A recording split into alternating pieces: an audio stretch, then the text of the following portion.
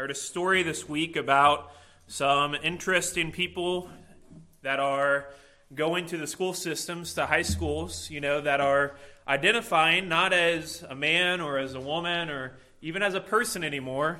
They're identifying as something called a furry or a Furby, whatever you call it. They're no longer saying that they're human, but they're actually dressing up like animals, dogs, cats. In fact, there's a boy in my mom's school district that is claiming to be a bat, and he's dressing up like a bat, and I don't know if he's flying around school or what he's doing, but they are telling people that they're not actually human anymore, but that there's some kind of animal, and despite what you tell them, despite what is clear to everyone, they have convinced themselves that they were actually supposed to be an animal. Now, there's a lot I could say about that this morning. There's a lot I could say about our culture, society, but do you ever feel like people are just starting to go a little crazy? You ever felt like things are just starting to get a little bit unhinged, a little bit worse? This might be offensive to some people in other parts of the country, but men are men and women are women and people are people. And dogs are dogs and cats are cats, and that's how God made us. That's how God divided us. That's how he separated everything. And it's not old-fashioned to say that people can't be animals, that people can't be a dog just because they want to be a dog. You ever feel like culture is going the wrong way? Like things that used to make sense that everybody agreed on is now starting to become outlawed even, looked down upon. Traditional marriage, people don't even question now the different types of marriages and non-marriages that people get into. Do you ever feel like people don't listen to what God has to say? You feel like when you try to share the gospel maybe with a coworker, or even just your views on a certain subject, they have no interest or thought or care for what God and his word have to say. In our text this morning, Micah wasn't dealing necessarily with people who thought they were dogs or cats or different animals, but he was dealing with people who were living in sin, who were living in wickedness, but they didn't want to listen to what he had to say. And in fact, as Micah was writing his book and as he was preaching these messages against the people of Israel and of Judah, he had some people start to lie about him. He had some people start to call him out and question him and his prophecies. And if you can imagine being in 700 BC this morning and you're the prophet Micah and you are preaching to the people, you are sharing God's word with others, you're telling people that judgment is coming and you'd better repent, you'd better turn your life around, only to have other people say that you're lying, that you're crazy, that this isn't really who God is. We see, and as I've said throughout our study of the book of Micah, that Micah is about a God who is not like us. That's what the name of Micah means. Who is like Yah, or who is like Yahweh, who is like the Lord. There is no one like our God. And this book puts that on display beautifully for us, showing us the attributes of God, his character, both in his justice, in his mercy, in his love towards us. We even see in his wrath towards sin this morning. But sometimes when life is going crazy, sometimes when things are starting to come undone, you can find it hard to trust God. You can find it hard to trust that God has everything under control. Sometimes you want to take things into your own hands. Sometimes you want to tell people exactly what you think of them. You don't trust God to have everything under control. We face a lot of injustice in life. We have people who will say things about us that aren't true. We'll have different political things that may in the future restrict our freedom even to worship. You as a Christian may be talked about badly by others. And then there's just daily injustices that we face. Your car doesn't work. It gets hit at the grocery store and has a dent in it. You have other types of things happen to you throughout your daily life. Life doesn't quite go your way. Do you trust God during times of injustice? Do you believe that he's the same God that he has always been? Well, as we look at our text this morning, I want us to see this main idea, this main thought from our text, that you can trust the Lord during times of injustice. There's going to be times when things don't go your way. There's going to be times when things don't always work out exactly the way you planned for them to go. But you can trust the Lord during times of injustice. First of all, in verses 1 through 5, I want us to see that you can trust His justice. When life is unjust, when things don't go your way, when everything's spiraling out of control, you can trust His justice. Look with me at verse 1. Woe to those who devise wickedness. You've probably wondered as you've read your Bible what this word woe means. They're not trying to say wow, or they're not trying to say something else like that, but it actually means that there's some kind of judgment that's coming. If you were to look in the dictionary, you would see that it means grief, lamentation, or mourning. It's a specific type of mourning or lament that comes when someone is being judged, when something bad is about to happen to someone. We see this three-letter word woe at the beginning of a lot of Old Testament texts when there's some kind of judgment coming from God. As I was studying for this sermon this week, I opened up one of my hermeneutics or interpretation textbooks, and I was looking at the different types of prophecy or discourse in the Bible. And when I got to the section on woe or woe speech, it was actually our text, Micah chapter 2, that was the example that it gave. And so I felt like I was kind of using the answers in the back of the book for a second, because it gave me information about how is woe speech used even in our text that we are studying. And it always starts with this announcement of woe. And so we see that in verse 1, woe to those, and then it gives you a brief statement on what this judgment is for. He says, woe to those who devise wickedness. You know what it means to devise something, to plan, to scheme, to come up with some kind of problem-solving technique. But he says, woe to those who scheme, who devise wickedness. And then after there's this statement that's given for why judgment is coming, there's always some kind of amplification or some more explanation for why are these people being judged? Why is it wrong to devise wickedness? We'll look at the rest of verse 1. Woe to those who devise wickedness and work evil in their beds. This has the idea that these people are staying up late and coming up with evil plans and evil schemes. Things that are wrong to do. At night, they're planning wickedness. And then look at the next phrase. When the morning dawns, they perform it. They stay up all night planning things that are evil. They wake up the next morning and they commit evil actions. And we've talked about this in Sunday school a few months ago and just throughout our morning services, that sin always happens this way. It doesn't just start with an action, but it starts with a desire that we have. Some kind of thought, some kind of heart motivation. We see something, we want to do it. We have these evil thoughts and we start making plans. And then we commit evil actions. Notice why they do these things. Notice why this happens at the end of verse 1. Because it is in the power of their hands. We're going to see in more detail in this text what they were doing that was so wrong. But we get the impression that they were doing wrong because they had some kind of authority or some kind of power to do wrong. They had more opportunity to do wrong. They had the power to carry these things out. They planned out this wickedness, and then they were carrying them out because they had the power to do so. Verse 2 gives us more explanation of what they were doing. It says they covet fields. Again, we see this desire. They look on something, they covet a field, and it says, and they seize them. And houses and take them away. They're looking at land, these different lands that people have. Land was a big deal back then. It's a big deal as well today. But they saw farming fields, houses, buildings, and they wanted them. They had a desire to have them. And so they took them. So now we get the impression that these are some kind of political people or people that have the power to take houses away or take fields away. They were probably rich.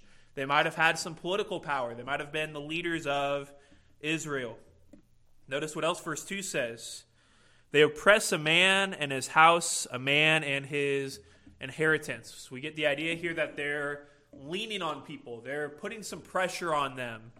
They're trying to use the law in their favor. Later, Micah is going to specifically address the leaders in Israel, and he says, it was up to you to know justice.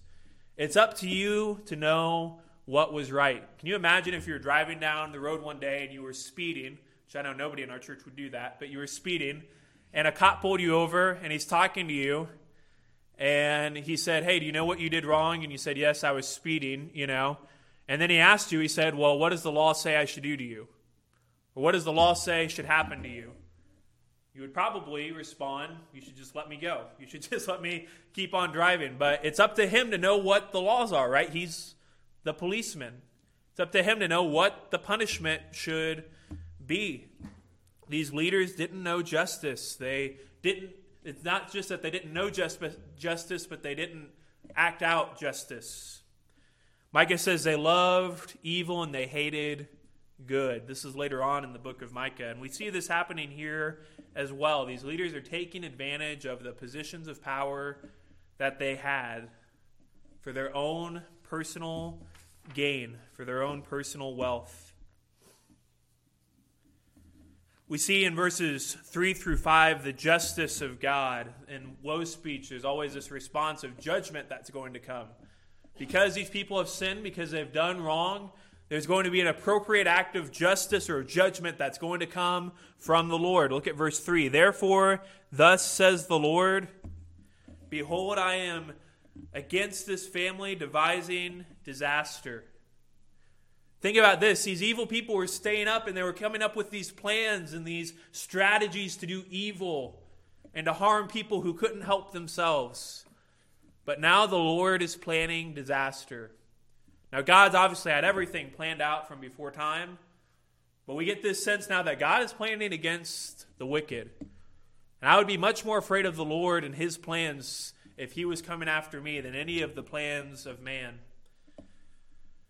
He says, I'm devising disaster from which you cannot remove your necks. This has the idea of being under a yoke like an ox. You have this thing over your head and you can't get out from it. You're stuck. Notice it's embarrassing. He says, and you shall not walk haughtily. You won't walk around like you're proud anymore because you've got this heavy load weighing down on your neck. And why is this? Because it will be a time of disaster. Your Bible might say calamity. It's not going to be a good time. It's not going to be prosperous. We talked about a couple weeks ago, Israel had a prosperous time under the last couple kings that they had. Things had been going really well. They had a lot of money. They had a lot of possessions. They'd been financially prosperous, but this is not what was going to happen. God is going to bring judgment against them. Notice verse 4. In that day they shall take up a taunt song against you and moan bitterly.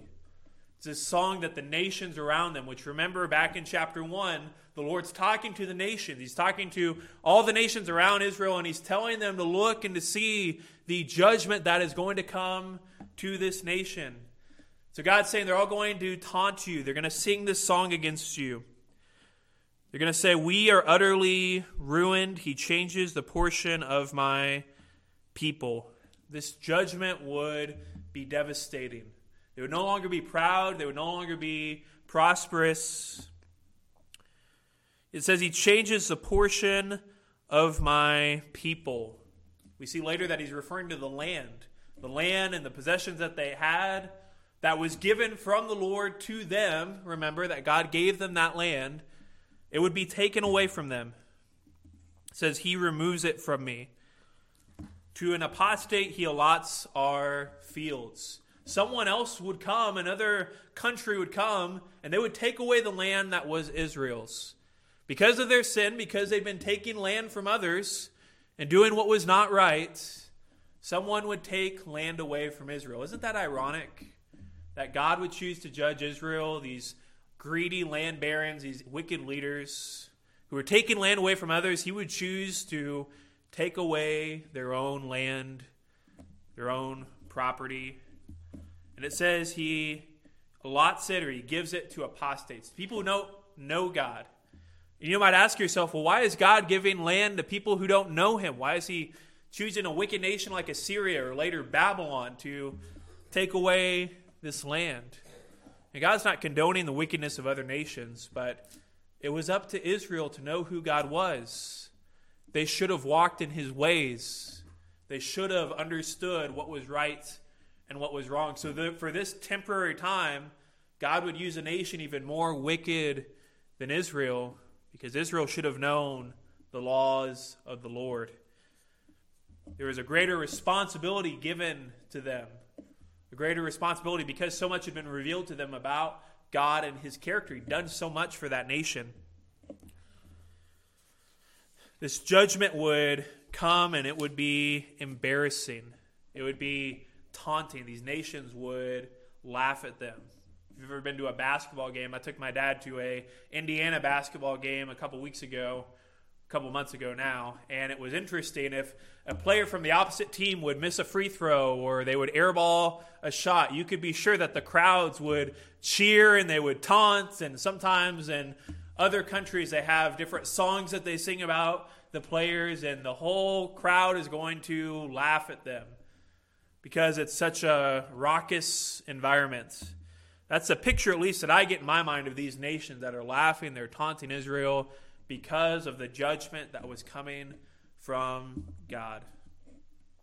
And notice verse 5, this is the most extreme and it's the most intense judgment of all, even though you might not see it necessarily at first. I know I didn't.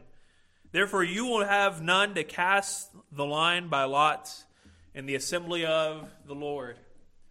Mike is saying there's going to be a day when we're regathered as a nation and where we have this land, this kingdom, and you are not going to have any part of it. I think in verse 5 he's specifically talking to those wicked leaders, but they're being removed from the people of God. They're not going to be part of that future regathering of God's people. They're being removed from his presence. You know, it's bad to lose your house, your farmland, your possessions, but it is a much more scary and daunting idea that you will not be in the presence of the Lord anymore. That there is no future hope for you. This is the judgment that would come from God. And imagine being a person who's had your house taken away, who's had your inheritance taken away, who's had all this injustice happen to you. Do you think you would find it hard to trust the Lord? Do you think you would find it hard to believe that God's going to keep his promises? Did any of this catch God by surprise? No, God sees it all. He has seen everything that these people have done. And he's planned it all out. He knows what is going to happen to them. Again, this judgment that was coming, we don't have to guess what happened. We know from Scripture that in Israel, Assyria came and took over the entire nation. And for Judah, Babylon would come later and wipe out that entire nation and take people into captivity as well. They would lose their land. God keeps his promises. We see that clearly in this text. Yet this sermon just isn't about God giving out punishments to others. It's not just about God being angry and being judgmental towards others, and we're not just here to cheer on God as he's wiping people out, but it reminds us of something, that God keeps his word. That there's not a text, there's not one drop of ink in Scripture that is not going to be carried out by God. That if God says something, he is going to do it. Think about people in our world today. Say, God, Jesus isn't coming back. God's not going to judge the world. They mock God. They mock Christianity. They don't believe the Bible is true. They think it's just an old book of fairy tales. No, if God says something, God is going to do it. He keeps his promises.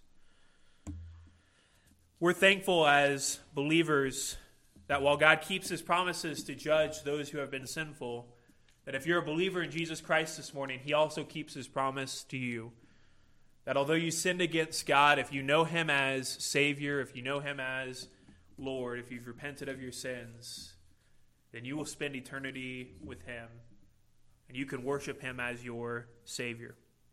You can trust the justice of God.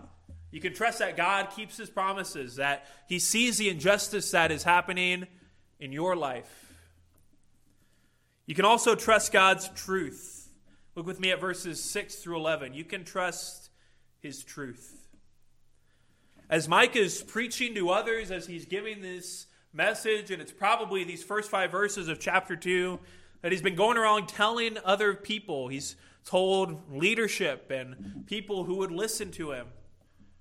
People respond to Micah. And in verse 6, we get this quotation of what the prophets were saying about Micah. Now, none of the prophets that are in our Bibles, but these other false prophets that were there. Notice what they said.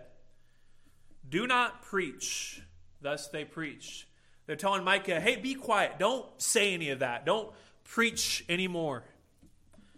One should not preach such things. You shouldn't be preaching these things to other people. You shouldn't be having this be your message. This isn't a message that other people want to hear. Why are you getting everybody down with your message of judgment? What else do they say? Disgrace will not overtake us. God's not going to judge us. He's not going to bring judgment on us for our sin. This is what people were saying about Micah and his preaching. They were telling him to stop. They were spreading rumors about him that this Micah guy doesn't know what he's talking about. We don't know anybody like that in our world today, do we? That doesn't think judgment is coming. That calls out people who are actually preaching God's word because they don't think it's loving and accepting towards others. Notice verse 7. This further escalates it. This is the Lord questioning them or mocking them. Should this be said, O house of Jacob? He's asking the nation now, is this true? Do you really believe this, that Micah shouldn't preach? Has the Lord grown impatient? They were saying God's not going to judge us because he's patient.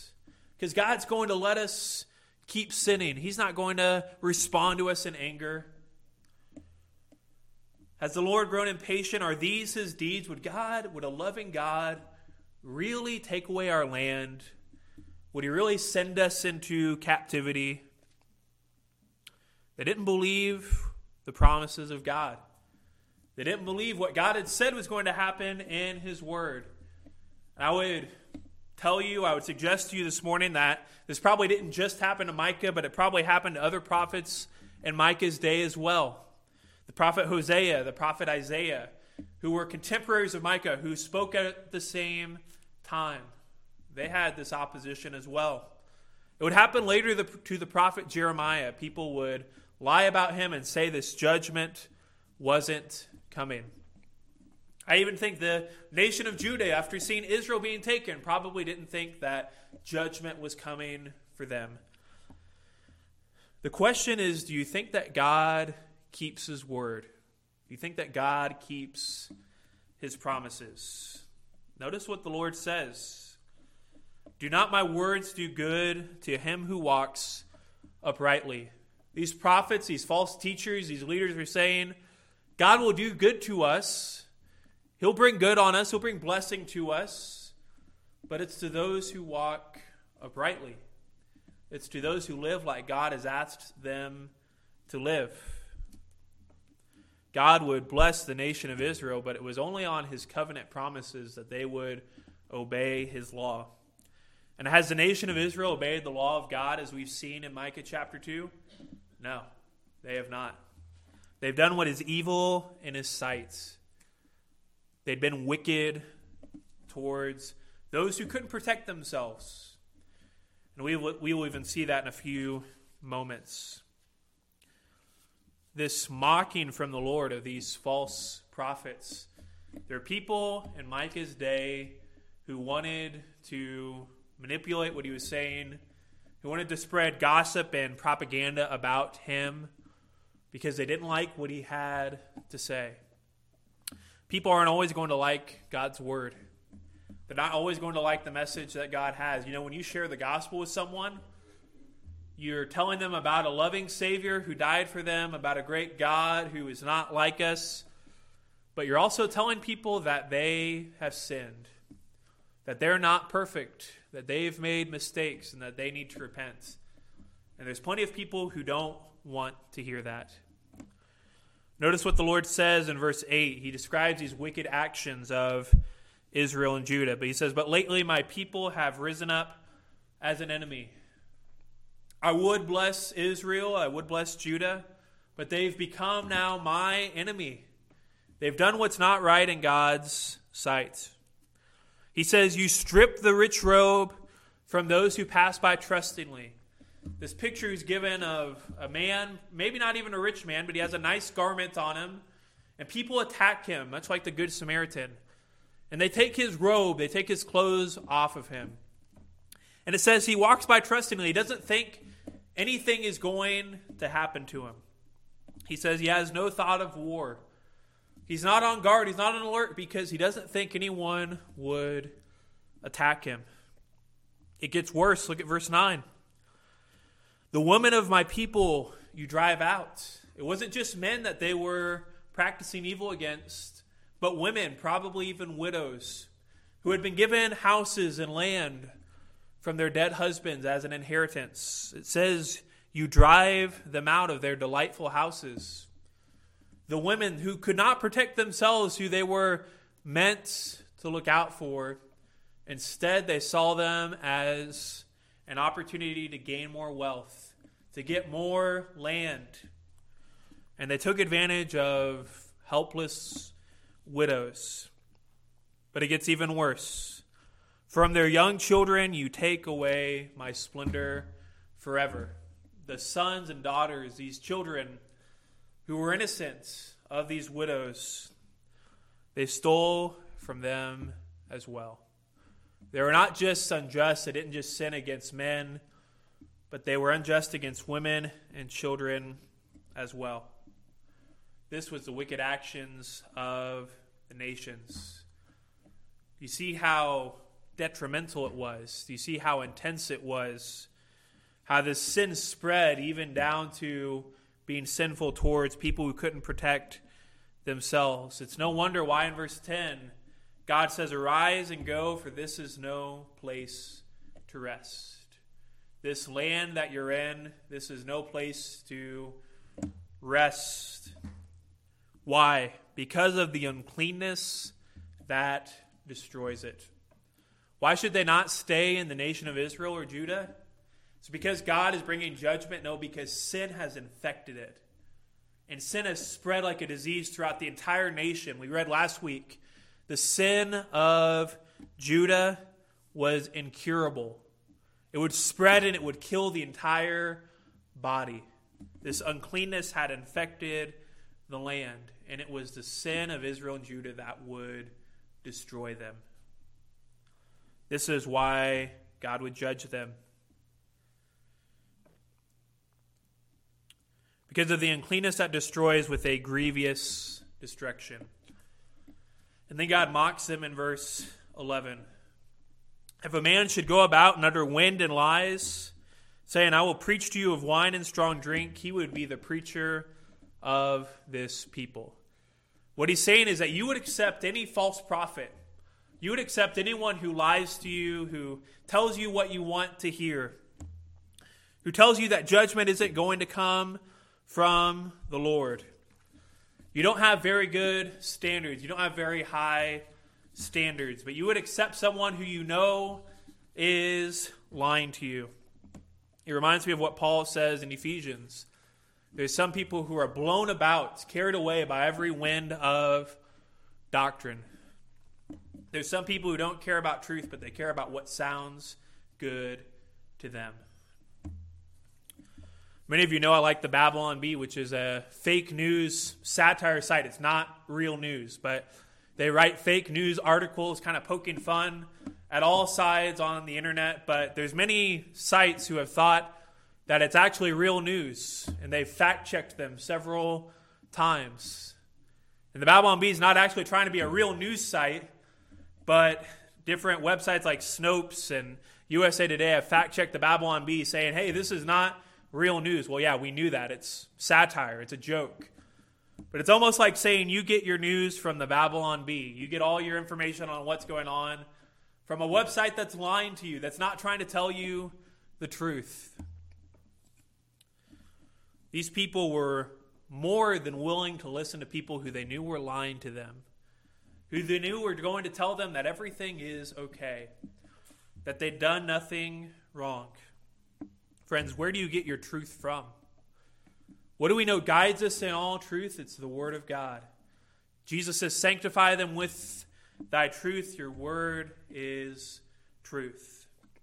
God's Word gives us truth for our life. It tells us where we should go. The Holy Spirit, Christ says, will lead us in all truth. When the Spirit of truth has come, He will guide you in all truth. If you're a believer in Jesus Christ this morning and you have the Holy Spirit, He is leading you, He's guiding you in all truth. This text should be a warning to us this morning to examine the words of others. Just because someone says they're a pastor doesn't mean you don't make sure that they're being accurate to Scripture.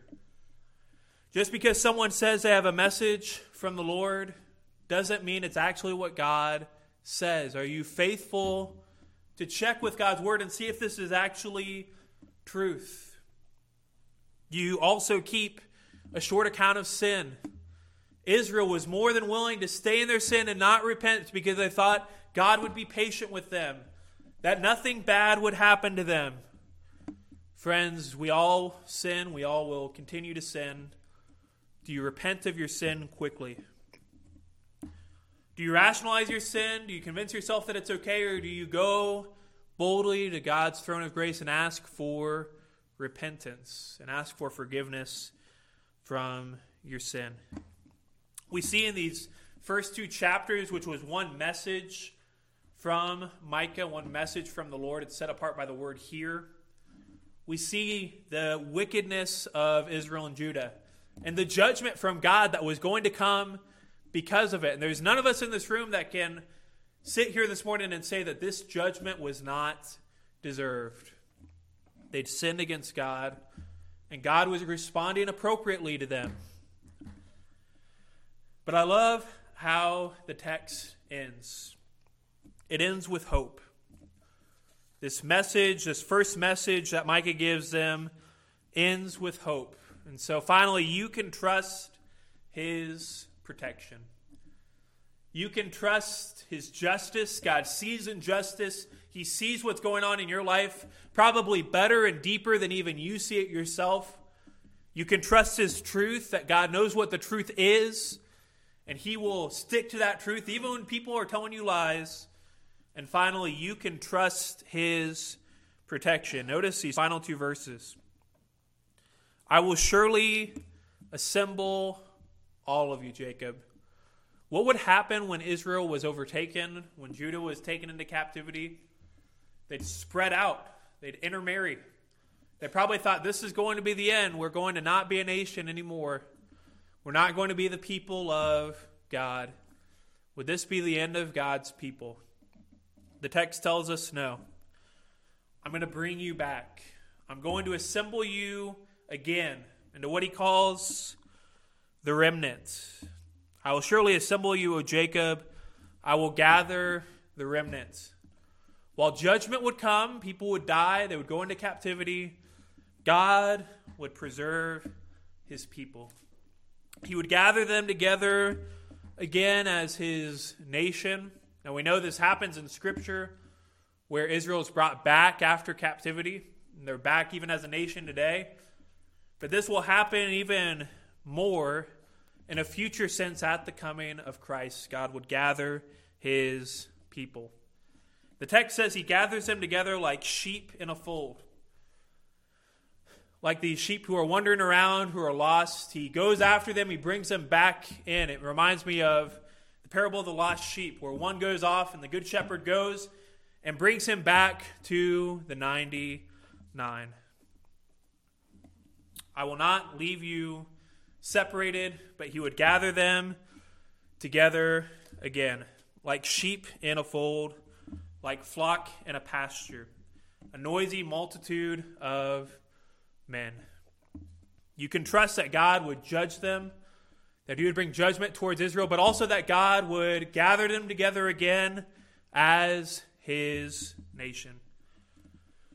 And notice verse 13. He who opens the breach goes up before them. This shepherd would gather them, and then he would lead them together once again. Their king passes on before them. The Lord is at their head. God would not only gather his people, but he would lead them and he would shepherd them as their king. You can trust him. You can trust his protection during times of injustice. Do you trust him this morning? In the valleys of life, when life isn't going your way, do you depend on him during times of injustice? Do you trust that God will lead you as your king? That he will protect you? That he will guard you? Israel sinned, they walked away from God, but the message of Micah this morning is that God would bring them back. He would bring them back as his people. He would be their king. We know that Israel had many kings who did what was not right in God's sight. They sinned against God.